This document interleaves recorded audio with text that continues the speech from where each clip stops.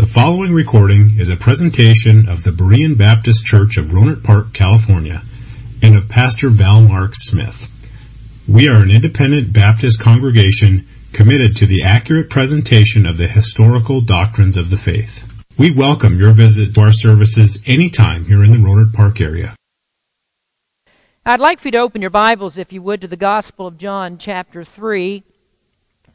Tonight, of course, we are gathered for our quarterly observance of the Lord's Supper. I know that many of you anxiously await this upon the quarter, that you love to do this, and you're happy when the supper comes around each time, and that's as it should be, because the remembrance of the Lord's death is a vital component that does bind us together in the church.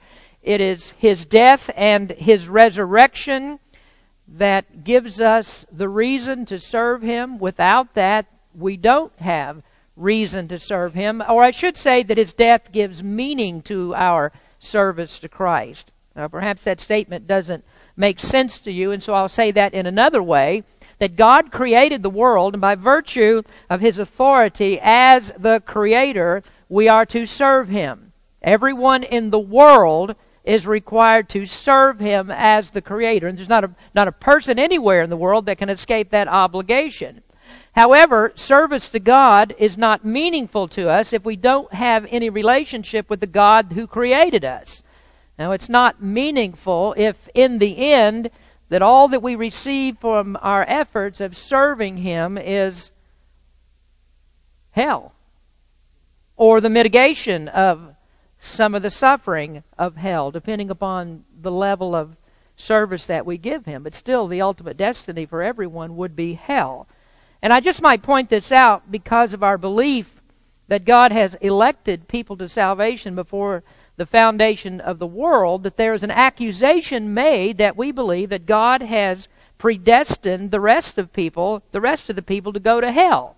But there isn't any logical connection between those two things, because God did not have to elect anyone to go to hell. People are already on their way to hell because they're sinners who have willfully rejected the goodness and the grace of God. People are sinners by nature, by birth, by practice, and all of us are in that condition, as Ephesians 2 verse number 1 says, "And you hath He quickened who were dead in trespasses and sins, wherein in time past ye walked according to the course of this world, according to the prince of the power of the air, the spirit that now worketh in the children of disobedience, among whom also we all had our conversation in times past in the lust of our flesh, fulfilling the desires of the flesh and of the mind, and were by nature the children of wrath, even as others." That tells us that God did not need to make a negative act of or decree of reprobation alongside of the positive decree of election, because all people are on their way to hell and they're justly deserving of it. But nevertheless, excluding this election of God, all of us are born sinners. We don't have a means of relationship with God, and we have no other destiny but the fires of hell. And therefore, to serve God without that relationship has no benefit to it other than to lessen to some degree the intensity of eternal punishment. Now, the uniqueness of Christianity is found in its most critical doctrine, and that is the doctrine of the atonement. Now, often you've heard me say that justification is the cardinal doctrine of Christianity, but it's only that way because of the relationship that justification has to the atonement. Justification is the legal side of our relationship with God, and it's based upon the satisfaction of the law that was made in the atonement. Only Christianity has a vicarious atonement for sin that satisfies God to the extent that we are fully reconciled to Him by the cancellation of the obligation of punishment that's due to His law because of our sin. Now, in all those statements that I've made, there's deep doctrinal truths in these, which I hope that over a series of messages we'll explore on these Lord's Supper Sunday evenings.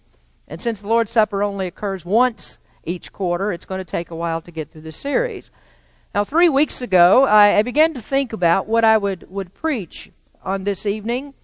I tried to bring something that's in keeping with the subject of the Lord's Supper, and so often that will leave me thinking a lot, deep in thought, grasping for what I should preach, you've heard many, many messages on the Lord's Supper, and really, when it comes down to it, all of them are usually repetitions of the same theme. So it occurred to me that a deeper study of the atonement would be appropriate for us. And if I do it over several months, then I don't have to immerse you into a doctrine that taxes your thinking and you can't figure it out. So this will give you time to think about things that are said over time, and then if you have questions about it, then you can just ask, and we're happy to discuss that. The atonement is a subject that's often mentioned in the messages. I don't always use that term, but the concept of atonement is behind many of the doctrines that we teach. But the mentions that we have of it are many times just cursory glances at the doctrine, so we don't really get down deep into it. So what I've decided that we would do is to speak more particularly over the course of several messages that are given each quarter. So that tells you that tonight's message is not going to be finished. This is just a part of it. I'm going to introduce our topic tonight, and then when it comes time to stop, I will stop, and we'll take it up again at the next Lord's Supper evening, which will be in the first part of January. Now, I'd like for you to look then at our text in the Gospel of John. And John chapter 3 begins with Jesus' discussion with Nicodemus, who was an influential Pharisee, a ruler of the Jews. That means that he was a member of the Council of 71 rulers that is known as the Sanhedrin. And I think that there are many people who forget that this is actually an extended conversation. Most of the time we may read down through verse number 7, where Jesus said, "Ye must be born again." And then we stop there, and we don't develop the statement that Jesus makes about how that we're born again. And what I mean to say about this is that we tend to pick this up at about verse number 14, and we go down to about verse number 18 without keeping all of this connected. And we love that part that comes in between 14 and 18, verse number 16, which is John 3:16 and the teaching of what Christ did for us. And we pull that out of the context of the conversation. For example, the method of the new birth is affected in the person in verse number 8, which is the term in terms we call that the effectual call of the Holy Spirit. The new birth happens beneath our consciousness. That's what verse number 8 tells us. The Holy Spirit regenerates. That brings the person to spiritual life so that he may repent and believe. That's the quickening that we just read about in Ephesians chapter 2, verse number 1. And so without John 3:8, then nothing that happens in John 3:16 would be of any benefit to us. And yet that part of the doctrine is often overlooked. It's even denied, at least the way that Jesus states it in the verse. And so one of the most important sections of the Bible is taught over and over and over again, but it's taught without connecting all of the important parts that are in the chapter. And so this is a passage that must be kept together. It's all complementary, and without the continuity of it, we cannot understand John 3:16 correctly. Now, verse 16 refers to the atonement, or the effect of the atonement in relation to those who believe in Jesus Christ. And the big mistake about interpreting John 3:16 is to devalue the gift that God gave. Preachers think that they're exalting the love of God by preaching an indefinite atonement, when in fact they disparage the supreme effectiveness of Christ's sacrifice. And that's a statement that will be explored in a later message. So the passage does need to be kept together to bring out all of the doctrine that it contains. And so rather than to begin with our text that I'm going to concentrate mostly on tonight, verses 14 through 18 are a part of that, I think that what we really need to do is just go back and read the whole story in its context. So we'll start at verse number 1 and we'll read down to verse number 21. Now you're going to be sitting there for a while, so let's just stand up as we read God's Word tonight. John chapter 3 and verse number 1. There was a man of the Pharisees named Nicodemus, a ruler of the Jews. The same came to Jesus by night and said unto him, Rabbi, we know that thou art a teacher come from God, for no man can do these miracles that thou doest except God be with him. Jesus answered and said unto him, Verily, verily, I say unto thee, except a man be born again, he cannot see the kingdom of God. Nicodemus saith unto him, How can a man be born when he is old? Can he enter the second time into his mother's womb and be born? Jesus answered, Verily, verily, I say unto thee, except a man be born of water and of the Spirit, he cannot enter into the kingdom of God. That which is born of the flesh is flesh, and that which is born of the Spirit is spirit. Marvel not that I said unto thee, Ye must be born again. The wind bloweth where it listeth, and thou hearest the sound thereof, but canst not tell whence it cometh and whither it goeth. So is every one that is born of the Spirit. Nicodemus answered and said unto him, How can these things be? Jesus answered and said unto him, Art thou a master of Israel, and knowest not these things? Verily, verily, I say unto thee, we speak that we do know, and testify that we have seen, and ye receive not our witness. If I have told you earthly things, and ye believe not, how shall ye believe if I tell you of heavenly things? And no man hath ascended up to heaven, but he that came down from heaven, even the Son of Man, which is in heaven. And as Moses lifted up the serpent in the wilderness, even so must the Son of Man be lifted up, that whosoever believeth in him should not perish, but have eternal life. For God so loved the world that he gave his only begotten Son, that whosoever believeth in him should not perish, but have everlasting life. For God sent not his Son into the world to condemn the world, but that the world through him might be saved. He that believeth on him is not condemned, but he that believeth not is condemned already, because he hath not believed in the name of the only begotten Son of God. And this is the condemnation, that light is come into the world, and men love darkness rather than light, because their deeds were evil. For every one that doeth evil hateth the light, neither cometh to the light, lest his deed should be reproved. But he that doeth truth cometh to the light, that his deeds may be manifest, that they are wrought in God. You may be seated. I just want you to notice that verse number 18 tells us why God does not have to predestine anyone to hell. Now, although that is true, that God does not predestine people to hell, that's not a doctrine that anyone should take comfort in, because you haven't really helped yourself all that much. And why is that true?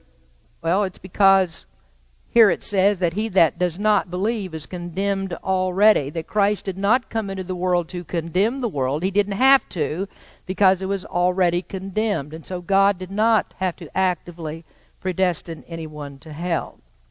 But our subject tonight is not that particular part. It is the atonement of Christ and the supper's picture of the atonement.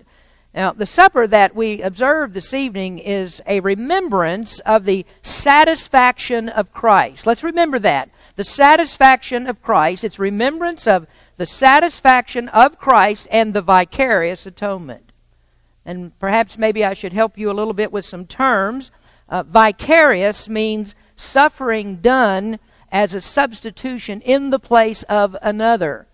Now, if I use some terms that you don't understand, you can just write them down and ask about it later.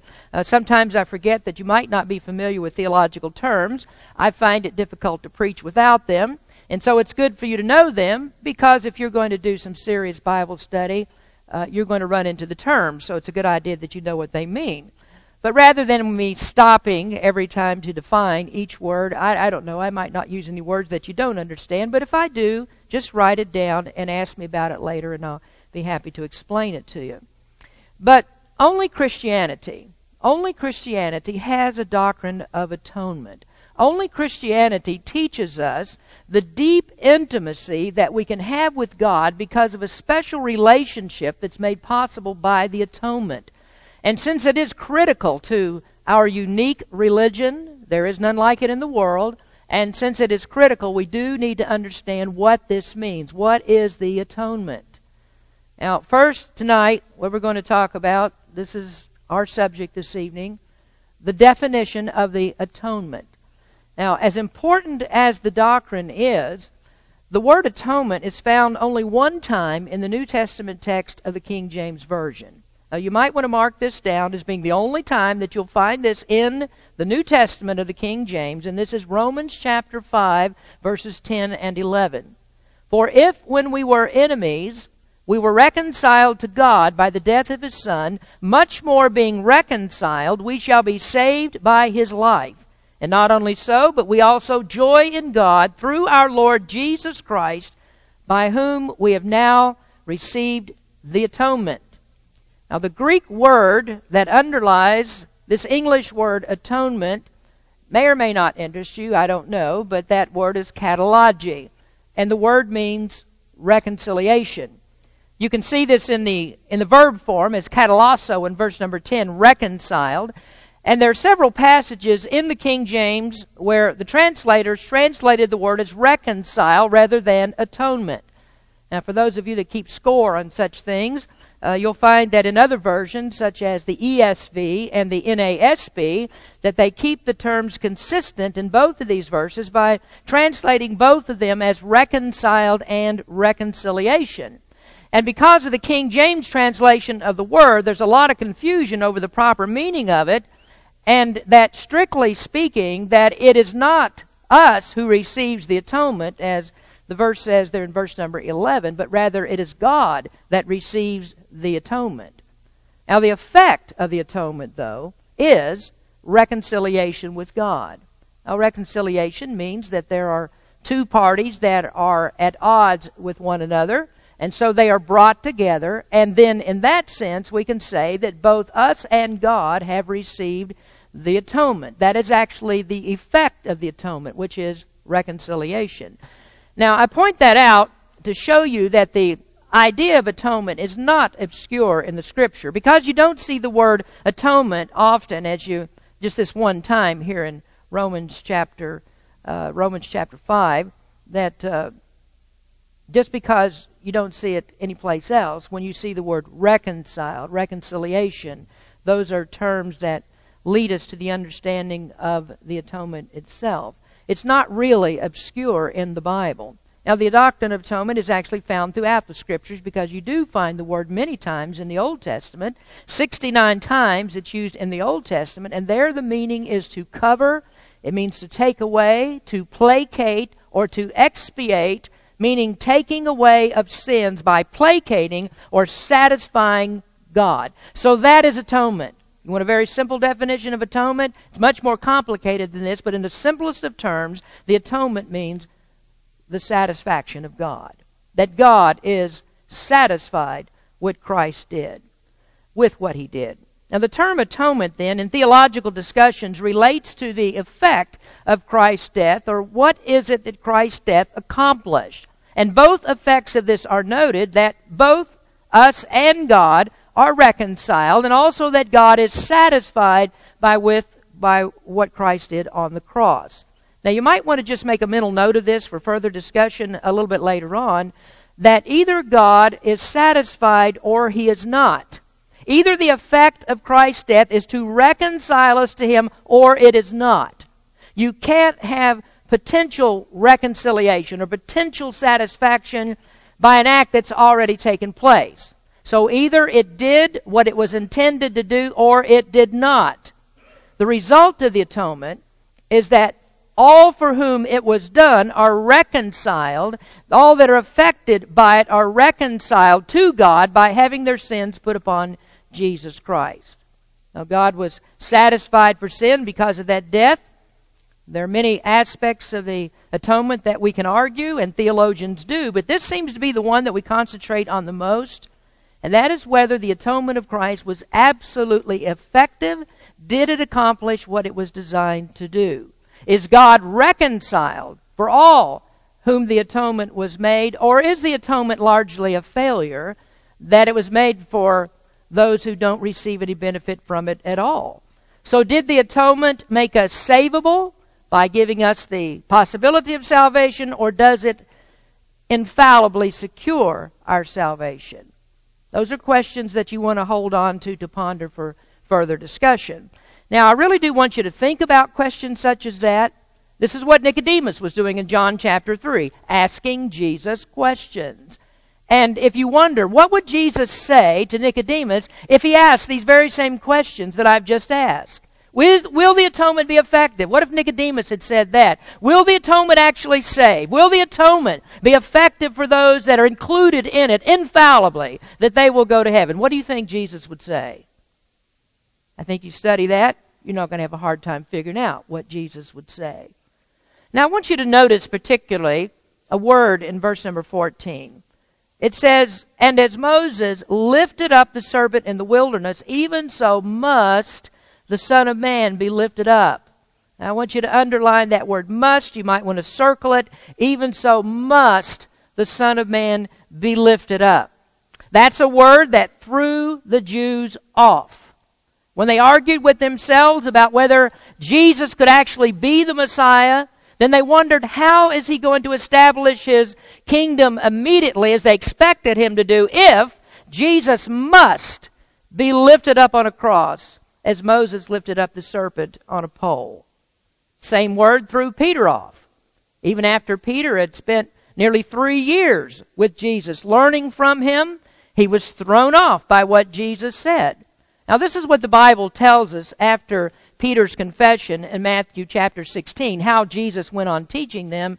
It says in Matthew 16 verse 21, "From that time forth," now this is right after Peter's confession, when he said, "You're the Christ, the Son of the living God." Then it goes on, "From that time forth began Jesus to show unto his disciples how that he must go unto Jerusalem and suffer many things of the elders and chief priests and scribes, and be killed and raised again the third day." Now we're going to examine that just a little bit about why Jesus must do this. He said, "I must go to Jerusalem and be killed and raised from the dead." Now to that statement, Peter said in verse number 22, "Then Peter took him and began to rebuke him, saying, Be it far from thee, Lord, this shall not be unto thee. To which Jesus replied to him, Get thee behind me, Satan, for thou art an offense unto me, for thou savorest not the things that be of God, but those that be of men." Now Peter, as usual in this part of his life, didn't know what he was saying. At least at this stage, he was prone to open up his mouth and say things that were directly against the will of God. That is not a good place for a preacher to be.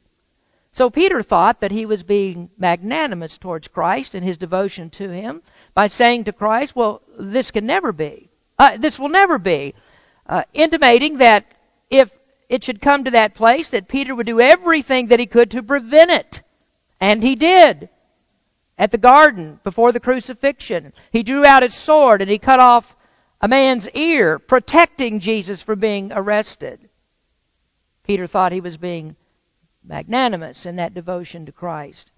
It's really sad that there are many Baptists who preach on the atonement with hopes of fixing the teachings of Jesus and the apostles. They think that they can make the Lord himself more magnanimous towards lost sinners by changing the extent of the atonement. And they don't understand that they kill Christ in another way because they kill the certainty of the infallible intended purpose of his death. Well, as we know, Peter became a great theologian after this. He would never have questioned the Lord and what he said in the way that he did here. And we're still waiting on many preachers of the gospel to reach that next level that Peter reached in understanding the Word of God. So Peter did become a great theologian, but he wasn't one here, as we read in Matthew chapter 16. And because he wasn't a great theologian, the Jews mocked these uneducated Galileans, and they called them unlearned and ignorant men.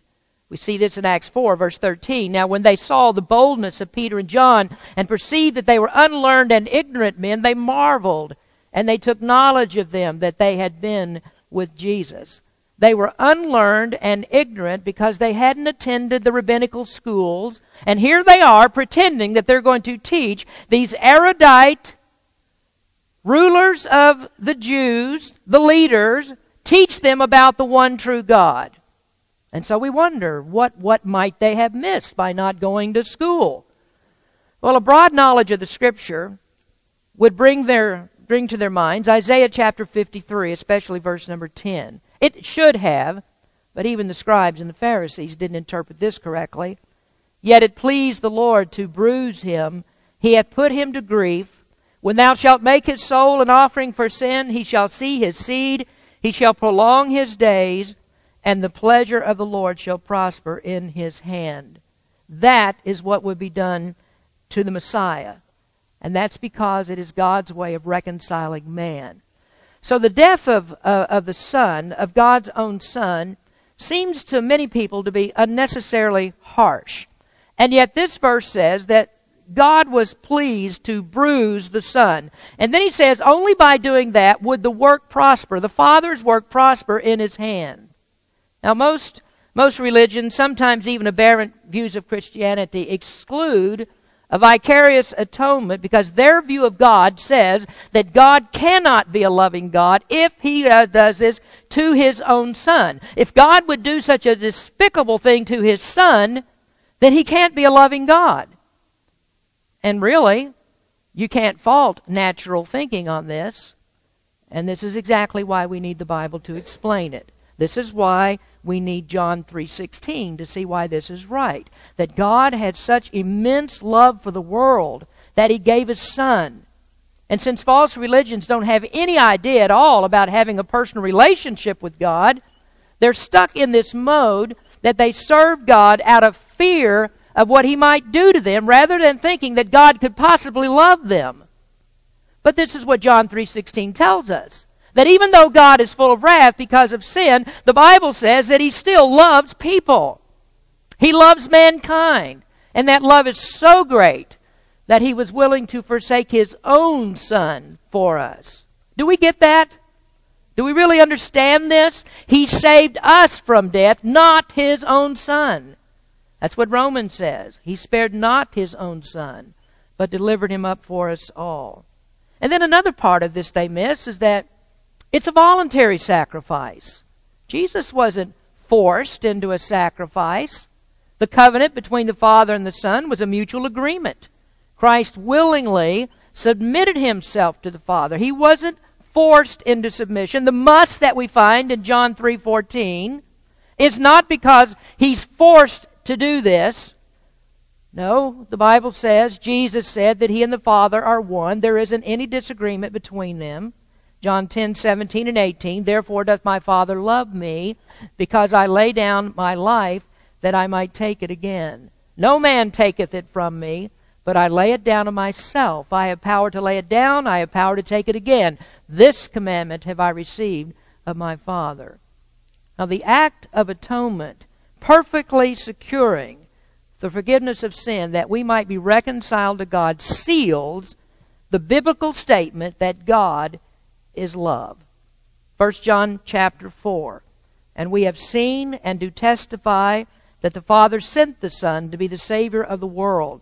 Whosoever shall confess that Jesus is the Son of God, God dwelleth in him, and he in God. And we have known and believed the love that God hath to us. God is love. And he that dwelleth in love dwelleth in God, and God in him. And of course, John 3:16. For God so loved the world that he gave his only begotten Son, that whosoever believeth in him should not perish, but have everlasting life. So the atonement then is the revelation of God's love.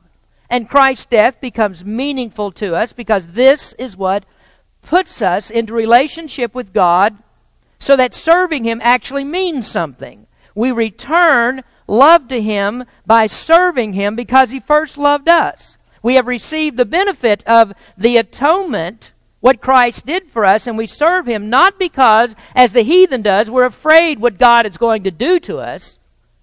No, we serve him because we know what he's done for us and what he will do for us. Now, I want us to consider for just a moment, is there another way that God could have reconciled the world? Now, if we have objections to this, that it makes God a tyrant, that somehow God is unjust towards his own Son, that he's cruel, then we might want to consider, is there another way that God could have done it? Now, this is one of those questions that has a yes and no answer, kind that we like to answer because we're going to be right either way that we go. Or so it seems, but maybe not really. Could God have reconciled the world in another way? Well, in one way we can say yes, because He's the infinite God. He's infinite in wisdom and He's infinite in power. He could have made another way for this to be done, because the whole idea of atonement is His. We wouldn't even know anything about it unless God had shown it to us, shown us a plan that He has in His Word. And so if we said, well, God has no other options, it has to be this way, then we would be going beyond the Scriptures. But at the same time, we have to know that the death of Christ was the best way. It must be the way that glorifies God the most, because God is always superlative in His glory. And if His purpose in creation was to obtain a people for His name, then God would choose the best means that would bring Him the most glory to accomplish that. Now, I hope you understand the implications of this, that the best of all possible paths is the path that God chooses. And by virtue of the fact that God chooses it, it is the best. Now, in that sense, we can say then, there is no other plan that God could have chosen. And we know for sure that once this was decided, that there is no other way to go. There isn't a substitute that can be put in its place. Now, when Christ came to the earth, it was for this singular purpose to make atonement by going to the cross, and there was no way that Christ was going to try and wiggle out of it. Now, I know there are many people that preach on the passage about Jesus being in the garden and praying about God's will be done and to remove the cup from Him and so forth. And they say, well, what Jesus was doing there was trying to get out of the cross. Is there some other way that this can be done? No. Jesus never tried to get out of the cross. He knew this is what He came into the world to do. And so it wasn't like this, that Jesus had afterthoughts about it, because talking about it in eternity past and figuring the plan out, oh, that's all good then. But then when it actually starts to happen and they start to beat Him and they start to drive nails into His hand, then now He says, maybe it's not such a good plan after all. Maybe we should have thought this through a little bit more. Why did Christ submit to the death of the cross? Well, it's not because the nature of God compelled Him to do it. It's not because this particular plan must be fulfilled as an uncontrolled fate. Because of who He is as God, this is the way that it has to be done. And so therefore, the death of Jesus Christ on the cross is uncontrolled. No, Christ went there because it was a free decision. There was an agreement between the Father and the Son that if the Father should choose some as His gift to the Son, then He would die to receive them. John 17 tells us this, as Thou hast given Him power over all flesh, that He should give eternal life to as many as Thou hast given Him, and this is life eternal, that they might know Thee, the only true God, and Jesus Christ, whom Thou hast sent. So what we're looking at here is a two-party transaction. In the covenant of redemption, in the planning stages, if that's the way that you want to call it that, some other agreement could have been reached. Father and Son are equal in the Trinity. Before the foundation of the world, there was no submission of the Son to the Father. They were equal partners. And so Father and Son came up with a unified plan. And of course, the Holy Spirit is in there too, because the plan has to include the entire Trinity. All of them are one. Now the plan then that the Son would submit, that He would subordinate to the Father in His condescension, is something that is agreed upon between these two parties to this transaction.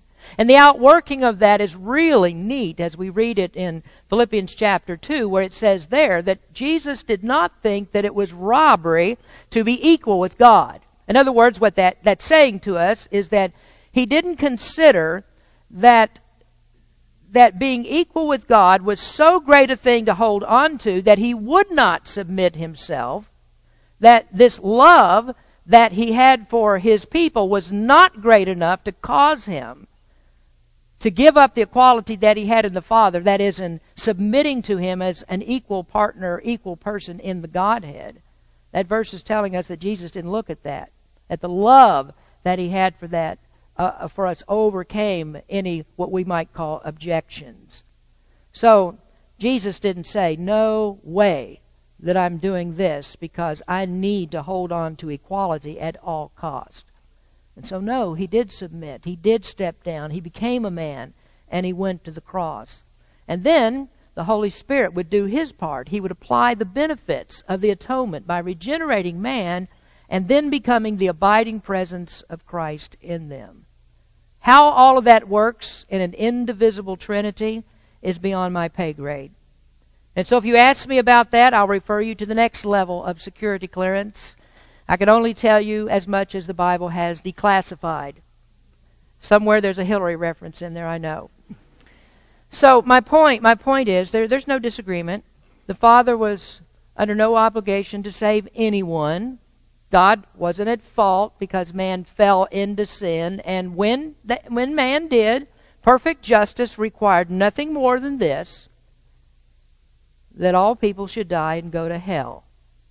And that makes it all the more remarkable that anybody would oppose a doctrine of particular redemption or doctrine of election and say that God is not fair because he would choose some and therefore unjust if he doesn't choose all. We would just have to look at it and say, would it be better for God to just leave it all alone and let perfect justice play out to the destruction of all? So we must be thankful for this, that God decided to save some because the destruction of all is the only other choice. So if others are right, God must save all or be unjust. Now, be thankful for this, that perfect justice could have been satisfied in another way, and that is no atonement. None at all. Everybody dies and goes to hell. Now, to conclude our thoughts on the atonement tonight, the provision of the atonement was made before Adam fell. That's what we're talking about, this eternal covenant that's made in the past. The provision to take care of the problem was made before Adam fell. God wasn't taken by surprise in what Adam did, so he didn't put together a hastily devised plan. So they looked at each other and said, what are we going to do now? Man fell, so what are we going to do? We better figure out some way to fix this thing. No. You can wrestle with the problem of God knowing in advance what Adam would do, but remember, God is God. Of course he knew what Adam would do. Adam broke the law.